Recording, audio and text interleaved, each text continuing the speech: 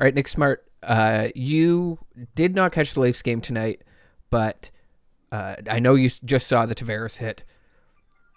The fight I did not expect to be talking about tonight was that at the opening faceoff, following that exchange, Foligno shit-talking Corey Perry makes it very clear, sir, you are going to have to pay for your sins here. Puck drops, Perry's the first to drop the gloves, knows what's up.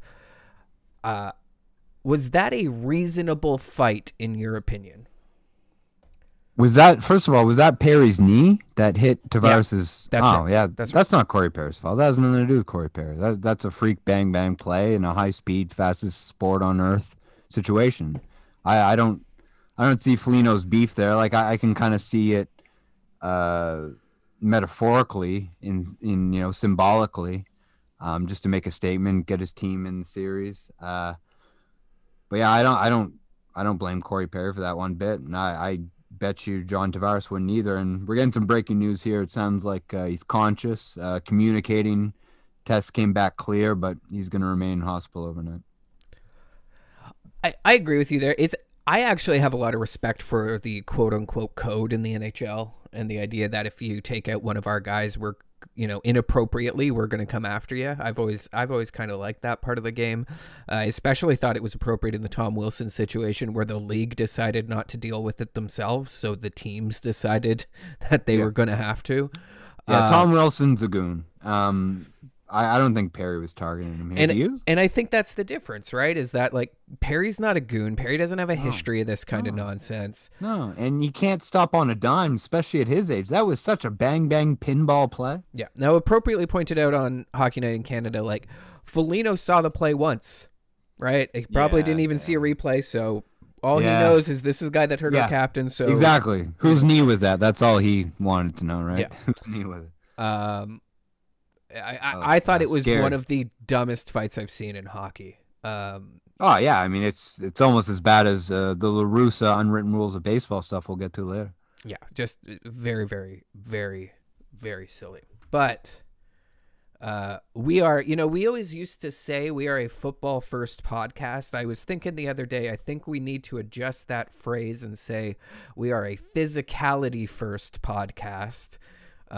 Which is to say that UFC gets an awful lot of time on this show lately, and we are coming up on what I think is like a pretty decent fight night this weekend.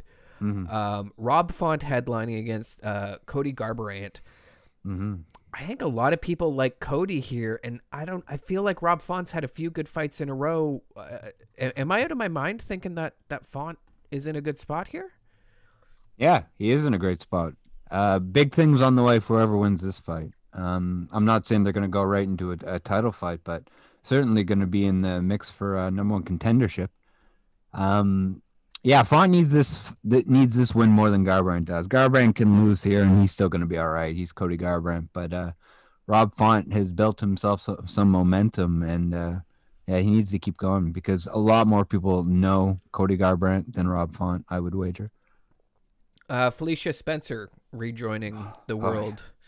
Against Norma Dumont, who I know nothing about. A 5-1 record at the age of 30 tells me that she may have been a little late to the fight game.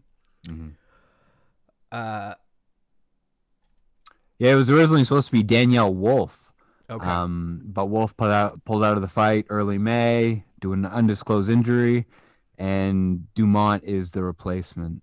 MMA Fighting either way, that UFC paid part of her purse up front to make her Las Vegas move possible. Oh, wow. Interesting. I will tell you though, pretty safe bet for the Phenom Spencer here, the Canadian who trains in Orlando. I think she wins this fight pretty easy. Yeah. Anything else on the card you would want to highlight before? The Jack Hermanson Edmund Shabazian fight, which was supposed to be last weekend, got kicked down to this card. And I like when they do that. I like when they preserve the matchup. And I'm sure Dana sees the value in that because you don't have to start from scratch marketing wise, right? And all that marketing money that previously went into the fight doesn't just go down the toilet. I like when they keep the pairing intact and they just kick the can down the road. I don't like when they say, okay, let's break this up and find some dance partners, because then you're always left wondering what if, right? So I'm glad that they kept Hermanson and Shabazian together. they're going to sell their business middleweight bout. One thing I am surprised about, and I know maybe it's because it's a replacement, kind of crammed in their fight for this card, but the first fight on the main card, I think this should be the co-main event myself, but it is what it is. Yeah, we'll see what happens there. I'm interested in a 6-fight main card. I think that's a good time. It's gonna be tough for me at least, going against the Leafs game at the same time. But I like the Joker here. I like Jack Hermansson, the Swedish-born Norwegian. I think he gets the win here. I'm always talking about how the company wants good things for Macy Barber. The company definitely wants good things for Edmund Shabazian, and he's in a spot where he can lose this fight, which I think he will, and he's going to be just fine because he's so young and he's got good things on the way. But I think Hermansson gets the win here. Yeah. After a few days of reflection, anything else about UFC 252 you want to touch on? I mean, I should probably back down from the stance that I want to see Chandler get right back in there. I do think that he's got to go win at least one fight, maybe two. But yeah, I mean, at some point, Justin Gaethje is going to have to factor into it. And if Dustin Poirier gets the jump on Conor, I mean, there's no denying that he's the true number one contender, right? I mean, he had a choice, either the Conor trilogy or fight for the belt, and he chose the Conor trilogy because he's seen dollar signs, obviously. But if he gets the win over Conor, he needs to go fight for the belt. And someone had a good point. They said Oliveira, with this being murderer's row in this weight class, Oliveira's probably not going to have that long of a title reign. And if Oliveira goes out and loses his first title defense, that's good news for Michael Chandler, because that means he can get right back in there all the quicker, and parity is kept intact, right? Because we've already seen that Oliveira Chandler matchup once. Yeah, I just want to talk for a second about the updated rankings here, because we've got Tony Ferguson dropping one spot from 5 to 6. That's insane. Beneil Dariush goes up to 3, leapfrogging Chandler, which I find equally insane, I'm really shocked to see, Ferguson should have dropped further, and you just put Dariush in the 5, I think, and let McGregor stay at 6 and Fergie's at 7. But according to this, it's Poirier, Gaethje are the guys. And yeah, you're absolutely right. If Poirier makes short work of McGregor, he's the guy. Whoever wins that fight is going to be the guy. And without a doubt. I also think, on what you were saying there, Poirier will be rewarded. Like, Poirier choosing McGregor over the title is a money fight. Mm-hmm. And I think Dana and the UFC team are always going to appreciate guys that help them make money fights, and we should expect that he'll get whatever he wants if he gets the win. I agree completely. A couple names here that I think do deserve to be mentioned. RDA, Rafael Dos Anjos. I'm not sure he has a fight announced yet. He's still in the top 10. His arrow's still pointing up. He's going to need a dance partner here. Dan Hooker. But look at number 10, Islam Makhachev. DC came out this week and said this time next year, Islam will have the belt. So bold prediction. We'll see what happens there, but let's give him a big name guy.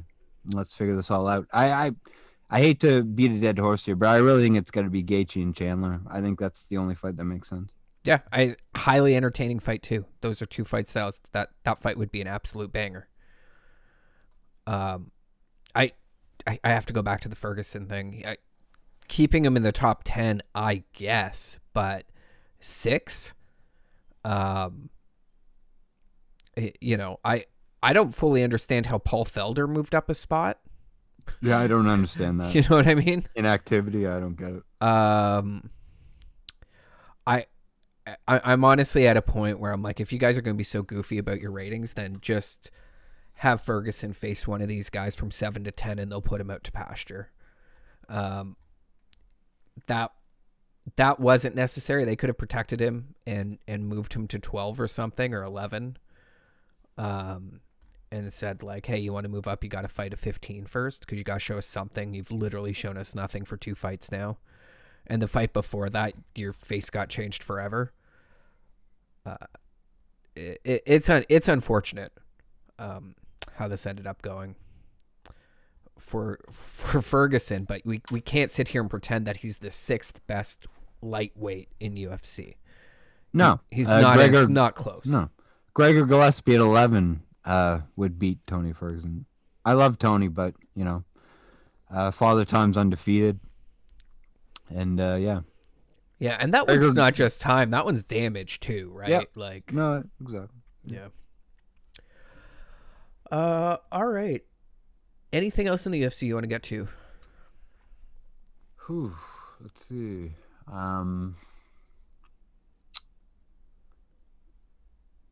I feel like there's a ton of stuff off the top of my head. I know there's a lot of Triller and Dana White drama this week. Triller's offering to pay $1 million to Dana White's charity of choice if he'll waive and let George St. Pierre box the addict Oscar De La Hoya on a Triller card. Dana has blocked that, and it doesn't look like he's going to let that happen. Well, not only that, when he's asked about Triller, he just openly mocks them at this point. He does. Yeah. He does. And Triller is kind of lying right now. Chael Sonnen had Jake Paul on last week and flat out asked him straight up, have you signed a multi-fight contract with Triller? Do they own your rights right now? Mm-hmm. Jake Paul flat out answered it. No, I'm a free agent. Not only am I a free agent, I would never sign a multi-fight deal.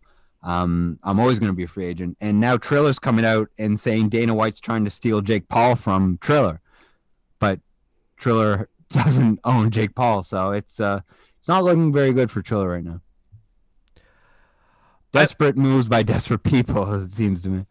Yeah, the Triller thing is increasingly looking like there's not much there. Where, listen, if you're really successful and you actually sold 1.5 million pay-per-views, you don't run around messaging people on Instagram that they have to pay a fine for illegally streaming your content. That's not how that goes. No. What I imagine is they probably had 1.5 million views and about 50,000 of them were paid, right? It's probably not that extreme, but I think you get my point. Yeah. And they're in a spot where they're just trying to make headlines here. There's no value. I'll tell you what, I think Dana might even be doing GSP a favor here because I don't think GSP wants it either. And these guys are clowns. These guys, if that was something GSP wanted, do you think he would go out in public, make it public and put it out there? Because anytime, the Khabib thing has been bandied about, GSP's gone on JRE. He's gone out there. He has hair now, by the way, which I don't know if you've seen. It kind of looks weird. Mm-hmm. Kind of like the Brian Urlacher Plugs approach. Yeah, we'll see what happens.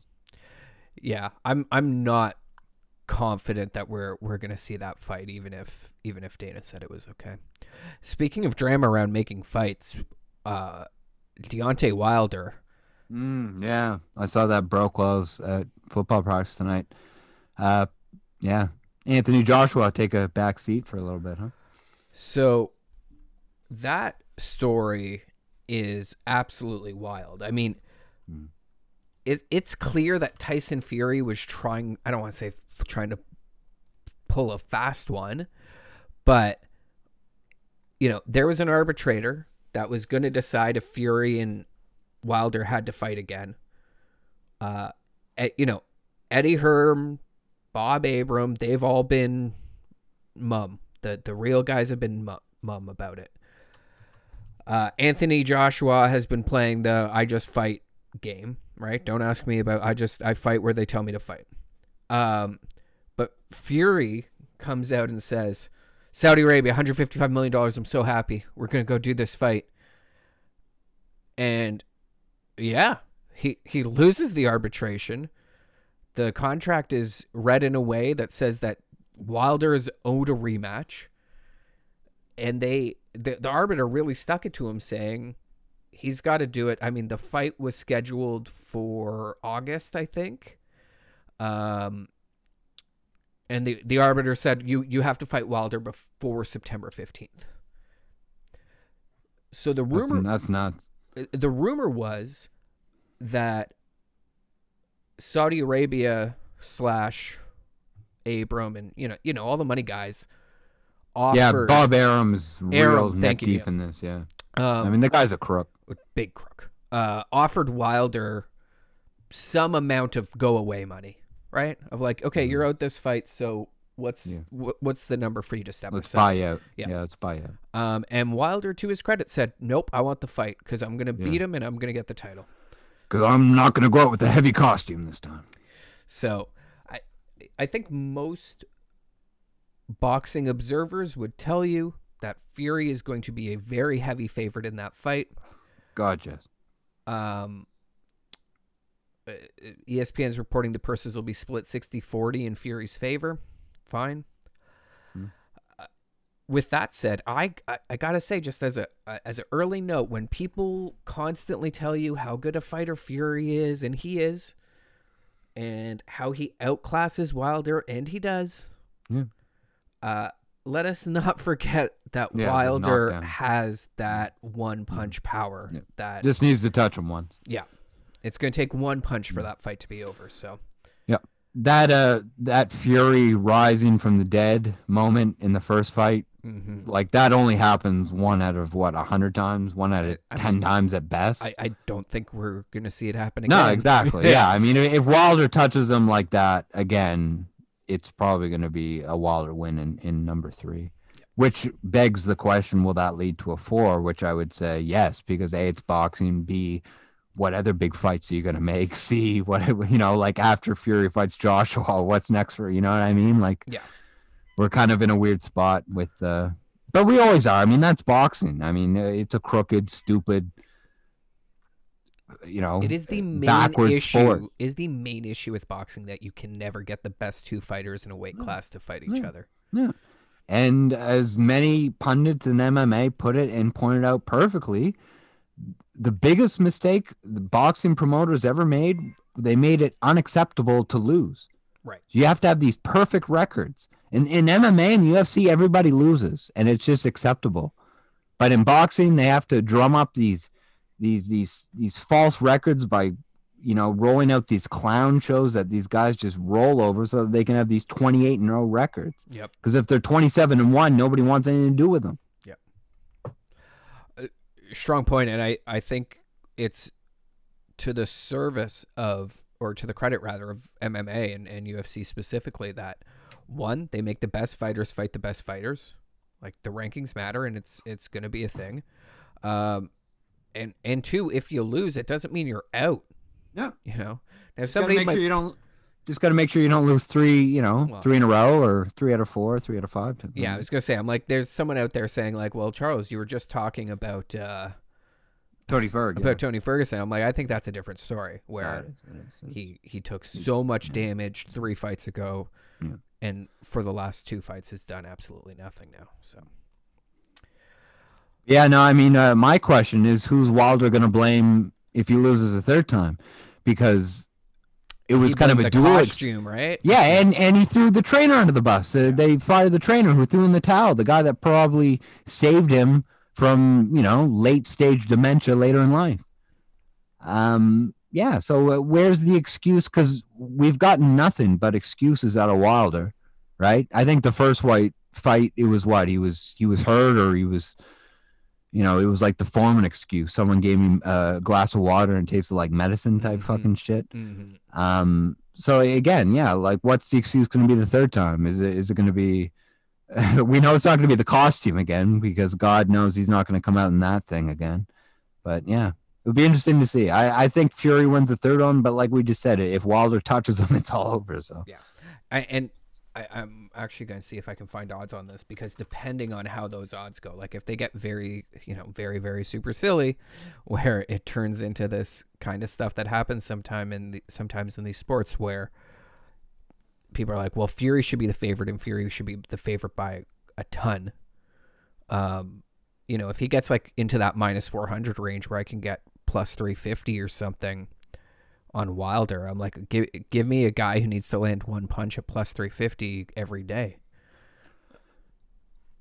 You want to bet Anthony Joshua's loving this? Because he knows him and Fury are still going to fight. So now Fury's got to go take, mileage and damage from maybe the strongest hitter outside of Francis Ngannou in the world. I don't know, because if I totally agree with that approach, but if I'm Anthony Joshua, I also realize that if Wilder wins, I don't want to fight Wilder. No. And that's its own problem in the whole DAZN issue thing. And you just might never get the fight at that point. Right? Because if Wilder wins, you probably go to a number 4, and then by the time it's number 5, and what's Joshua doing after that? He can't fight Ruiz again. So that's why this kind of feels like a Rose, Joanna, Wei Li round robin, that these three are just gonna kind of be fighting each other for the next little while, I'd really like to see the Wilder Ruiz fight. I'm kind of disappointed. I'm so done with Ruiz, man. I know. He had a good showing in his last fight. Yeah. But he's not like that Joshua win was an outlier. He doesn't belong in the ring with these other guys. I really don't think. And listen, if Wilder goes in and knocks him the fuck out, fine, right? But like, hey, he's a former world champion. Go in and fight Wilder. Like, you think you belong with the big boys, take one of their spots. You're not going to get to fight Joshua again. Wilder was the guy on the outside looking in, so it made sense that he could have looked in that direction. That's over. That's a dream. Now that Wilder gets the fight and it's Joshua on the outside looking in, Joshua's not going to fight Ruiz for a third time. Nor should he. Yeah, I could make the argument maybe he should, because they're 1-1. Yeah, okay, yeah, I get that. Right. Yeah, you're right. Ruiz, but also too with how Ruiz looked. Yeah, it's like, who wanted to see that fight again? After the second version. But it is a little too cute by half, maybe, that we're like, well, we don't actually need to see the tiebreaker because we already know. It's, I don't know, feels a little obnoxious. All right. Trying to keep us moving here because we're trying to keep it short today. Anything from the NFL that piqued your interest in the last 4 or 5 days? I actually don't have anything that really stood out to me. How about you? I got a couple old takes from the last couple weeks. We never mentioned on the show the Chiefs signed Jerick the Jet McKinnon a couple weeks back. Well, that's what they need, more speed. Yeah, exactly. I mean, talk about the rich getting richer. Between Jerron Reed on the D-line, Orlando Easy Money Brown Jr. at left tackle to replace Eric Fisher, bringing in Jerick McKinnon, and they just got a former first-round pick in Mike Hughes at cornerback off the Vikings. So the rich are getting richer in KC. So I got that one off my chest. And they signed Kyle Long, all right? Son of a Hall of Famer, brother of Chris Long, former Pro Bowl guard for the Bears, who retired, and it ended up just kind of being a COVID opt-out situation. Only with him, he just needed to let his body heal. I mean, he was so beat up from his Bears days.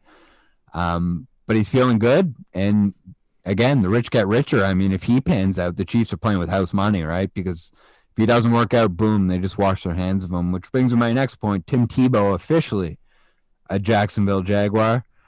What's your take on that? Do you think he makes it? I don't think he makes out it of training camp. Do you think he makes the final roster? No. I think Urban Meyer's going to give him an opportunity, and that's fine. But let me ask you this: you think Tim Tebow can block anyone? Because if he's on the team, it's as a third tight end, probably, right? Yeah, kind of goal line trick thing. I think it's fourth quarterback. I think it's real hard to go from quarterback to blocking tight end. He's not going to be their number one tight end. Yeah, no, he's not. He's not. This whole thing is kind of weird because this is what scouts were begging Tebow to do before he went and did the 3 pointless years of rotting away in the Mets minor league system. Yep. almost like for hobby reasons, right? Uh, and before that, he was in the booth for 2-3 years, right? So it really is quite a journey. I mean, if he's able to give them anything this year in the regular season, and they're able to get anything at him, it's really, really a story that's worth a 30 for 30 one day. Just the road that he's been on. A lot of guys, of course, coming out and saying he got a raw deal as a quarterback. I'm not sure I believe that. I know he did win that playoff game with the Broncos, but I mean, I think it's a real tough go to go and beat the Steelers in the playoffs. yeah, it is. And then lose to the greatest coaching quarterback of all time, and then lose your job, and never get a starting job after. No, I get it. I get it. It is wild, but he had stops in New England. He had stops with my Jets. And at the end of the day, when you have a wind-up delivery that takes 5 seconds for the ball to get out of your hands, and in today's NFL, coaches don't need to see you fail on the field to know you're going to fail on the field with that, right? It got to the point that it was just going to be wasted. We're going to waste 6 weeks on this guy when we already know that his windup takes too long in the NFL. So he was too stubborn to change his throwing mechanics, and then he was too stubborn to play fullback or tight end. And here we are, 7 years later, he's back, humbled himself, and he wants to play tight end again. Well, you know what, team? It's kind of too late. You're what, 35 or whatever it is now? Yeah, he's a pretty old guy too. 34? Yeah. Year younger than me, year older than me, whatever it is. So, good luck blocking Brian Burns of the Carolina Panthers. You know what I mean? Shit like that. Have fun with that. Yeah, guy's 33. I don't think he's going to be a particularly good blocker. On the quarterback front, not to rehash 5-year-old arguments, I don't. If you're a guy who won all through college, and then you come into the pros and all you do is win, right? It's okay, he didn't win the title. He's he won the playoff game. He was a winner. You're going to tell me that if you're the 29th best team in the league that year, why aren't you taking a flyer on this guy to fucking go out there and hurl it around? We have seen much worse quarterbacks get many, many, many, many, many more chances. Yeah. I mean, even a guy like Mason Rudolph, right? Yeah. When you look at it like that, there should have been a shitty team that had, said, here's the keys to the car, Tebow. Yeah. Let's see what you can do for a year. Take a swing, because we were going to lose 14 games anyways. So exactly.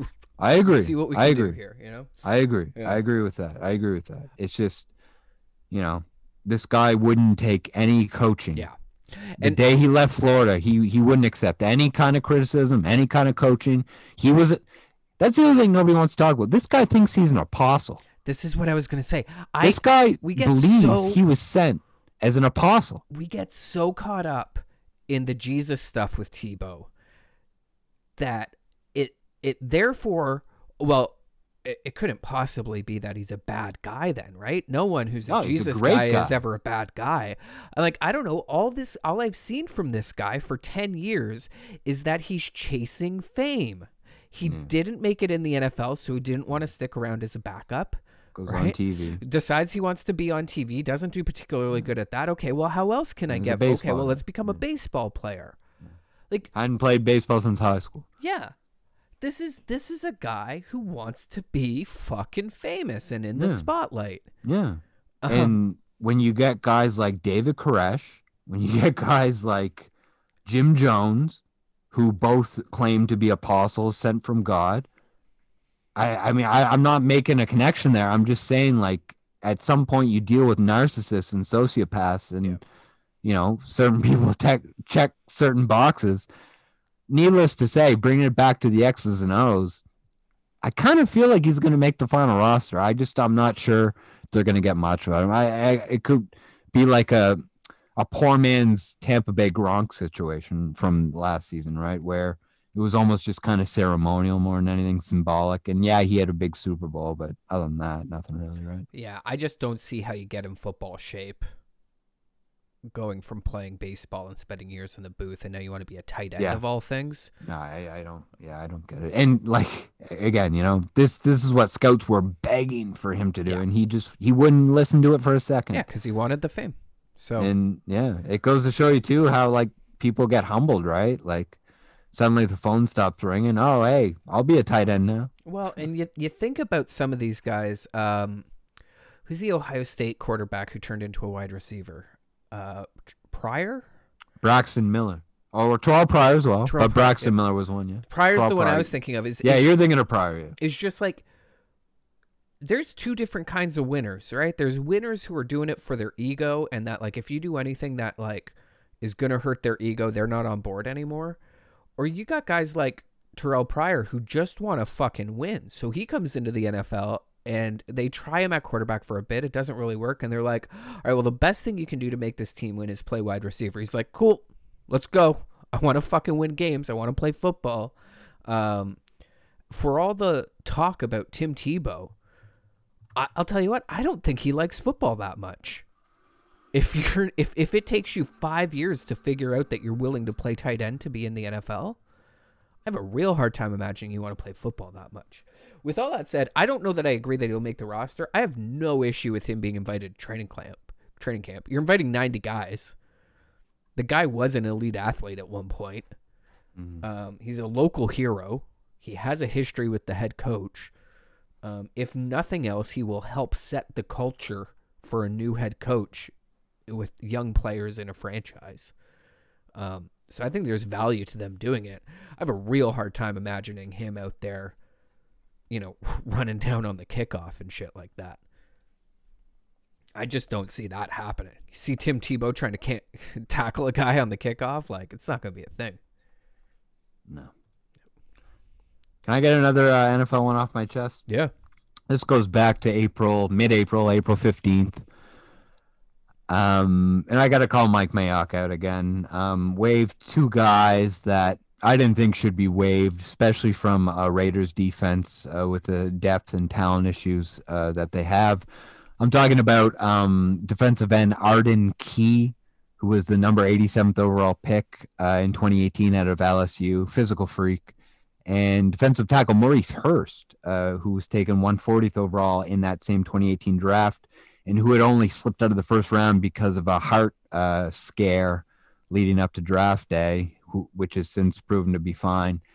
What I'm getting at here is both these players were picked up by the San Francisco 49ers. Now, what does that tell you, right? Yeah. Like, how do you feel if you're in the Raiders front office, you send two recent high draft picks out the door who are still, in firmly in their prime seasons, age-wise, and then the San Francisco Super Bowl contending 49ers scoop both of them up as depth? Yeah. That's gotta be a shitty feeling. Yeah, absolutely. And that's gotta be like a pretty good indication that you made a fucking mistake. The only thing I wonder about there is if there's like a locker room issue, right? Well, are those guys bad dudes and they're trying to set the culture on a unit that's not doing well? For sure. I mean, when Arden Key was at LSU, he was being compared to Von Miller, like that level of an elite pass rusher. He never panned out for that, but he's still a starting NFL defensive end. I don't get it. And Maurice Hurst was a great rotational defensive tackle. I think the 49ers made two good moves there. So I just, again, Mayock seems to be, for lack of a better term, penciling himself out of a job, right? I mean, this time next year, can we see Mayock still in that role? Can you? Because I can. I did learn a stat that I was unaware of. The the Las Vegas Raiders were 6-2 on the road and 2-6 at home. I mean, you bring in a rowdy Las Vegas crowd into that building. Now, I don't know that they can go 6-2 on the road again, but they had something of an opposite of a home field advantage. And when we talk about characters, like, who knows, are the guys we talking about the kinds that were staying up all night in the casinos? By the way, I just want to be real clear because we try to do a podcast here where we own our mistakes. That stat tells me I was hella wrong about Vegas having a distinct home field advantage by being in Vegas, right? Yeah. I really just think they got to find something on defense. They can score. That team can score. they will score. They got to figure out a way to stop somebody because they, they've got 2 safeties now or 3 safeties now. We'll see what they end up doing. I think that last safety they drafted, I heard Mayock talking. It sounded like it was really a depth play for them, but they're gonna have to figure it out because and they can't pressure the quarterback. Like they're gonna have to really get that part sorted out if they want something to happen. Have you heard the latest Julio Jones trade rumblings? And do you buy it? Because it sounds like it's getting pretty intense. Like there was some scuttlebutt leading into the draft, but it sounds like the Falcons feel they are so hamstrung, salary capitalized by his contract that they feel backed into a corner and they feel like they have no other choice but to make a move. I heard Rappaport talking today basically, and the way he referred to Jones's contract was he was always saying that awful contract, the terrible contract, the albatross of a contract. So, I mean, he's still a hell of a receiver. Right, but does he stay on the field? No, I get it. He's overpaid. And is he overpaid and over the hill? He was a hell of a receiver last year. Is he still going to, in your age 34 season? But as someone said, I mean, as soon as the Falcons took Kyle Pitts and passed on, Justin Fields among other quarterbacks, and they signaled that, hey, we're still win now, all in. I mean, how can then you do that and then turn around and trade away your quarterback's best weapon? I'll say this only half seriously. Like, what kind of racist shit is it that like we're saying Julio Jones has a terrible contract and no one's talking about Matt Ryan's? Yeah. Exactly, right? I mean, at least Julio's still playing at a Pro Bowl level when he's out there. So Matt Ryan didn't look so hot last year. I think Julio gets moved because there's a lot of like kind of weird shit, he wasn't on any of the promotional materials around the team and that kind I of did stuff. see that. Yeah, that speaks volumes. Yeah. That that's intentional. You don't leave off Julio Jones by accident, right? You don't. Somebody, the president or somebody said, let's just, You don't. And if I remember correctly, last season Julio pulled one of those stunts where he like took all the Atlanta stuff off his Twitter or whatever, right? So yeah, that's pretty old. Like that's I don't mean old like that tactic. That play, yeah. Yeah, it's like Allen Robinson did that when talks broke down with the Bears over a long-term deal last year, and it's like, first of all, who do you think you're kidding, right? Like, what, you're gonna stop showing up for work? Like, we all know that's not gonna happen. Yeah. So, like, who do you think? You're kidding? Like, what kind of threat is this, right? I mean, it's petty. It's what it is. It's petty. Anybody that their first reaction is to jump on social media and edit their social media bio, I mean, that's like the very definition of passive aggressive. Yeah, it's some real high school shit, honestly. It is. It's like something, a girl would do on MSN Messenger back in the day. Put like a song, like, you piss her off or you break her heart and then she posts like a song lyric with it's the like, hearts oh, God. and for sure. Oh, no. That's a little too real. We got 2 baseball things we want to talk about before we go. Do you want to go first or do you want me to go first? Yeah, well, I mean, I assume we're going to start with Tony La Russa. Well, we can do Hoyer first. I don't mind, whichever you want. Oh, yeah, I don't, you Okay. take the lead on the Hoyer stuff. Yeah. So the Hoyer story, I just find amusing because president of the Chicago Cubs, Jed Hoyer, for those of you that don't know, in baseball, once your team is at 85% vaccinated, you don't have to wear masks and have dinner together. Basically, everything goes back to normal once you've got your team to 85%.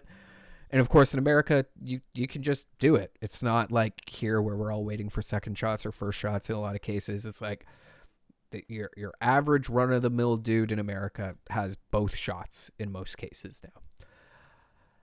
And so, he said, we're disappointed we're not at 85% as a group and things like that. But I gotta say this quote because I just thought it was the greatest. It is the most polite way of saying these guys are a bunch of fucking idiots I ever heard.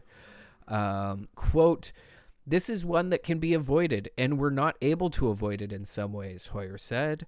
"It's part of the job I never quite imagined, being involved in that kind of education, that kind of convincing." It sounds like this guy thinks he's got some anti-vaxxers on the team. And it's like, they dumb. We got some real dumb fucks here, and it's a bad time. Makes me wonder what players are the ones. Quote, either... I don't necessarily see that as a competitive advantage or disadvantage, end quote, starter Jake Arrieta said. So, okay, so we've got one. There's a start. Yeah. We've got one. Yeah. But I just thought that was interesting. For whatever reason, I did not expect that professional athletes were going to be in the group of people that would be trying to shy away from this shit. That was probably pretty naive on my part. And I'm going to be interested to see if we see more of this as the time goes on, that front offices start calling out their own teams for not getting this taken care of. All right, let's talk about La Russa. Tony La Russa, and I'd kind of predicted at some point we were going to get some interesting sound out of the South Side when it came to Tony here. I don't want to get too upset and too animated, but this story really irks me. I've got Yerman Mercedes on one of my fantasy teams. The guy's having a breakout offensive year. I think he's leading the position in home runs hit. And this is a guy who had toiled in the minor leagues the past couple of years, right? Like, this is a late breakout for this guy. Having a hell of a season. Swung at a 3-0 pitch the other night against the Twins. It was a blowout. The Twins had a positional player on the mound to just try to get them out of there. La Russa claims he gave Mercedes the take sign, and Mercedes ignored it and hit the 3-0 pitch out of the ballpark.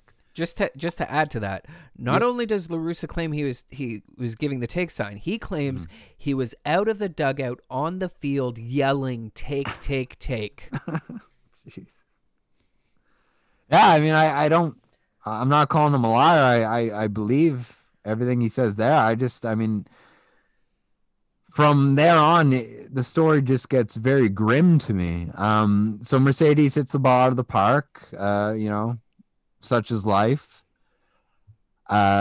He went out there and made a successful baseball play and did what he was supposed to do, in my opinion. Skipped to, it was either the next night or the next game 2 nights later, whichever it was, the next time these teams played. Of course, Tyler Duffy was on the mound, and Mercedes came up to bat, and he plunked Mercedes. Intentionally hit him below the waist with a baseball thrown from a professional pitcher. Can't not feel good. So Mercedes gets hit, plunked.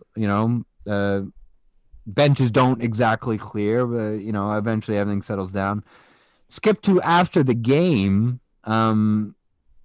I wish I could play for the sound for you. I wish we had the rights to it. But La Russa was basically asked, how do you feel about your catcher getting plunked there?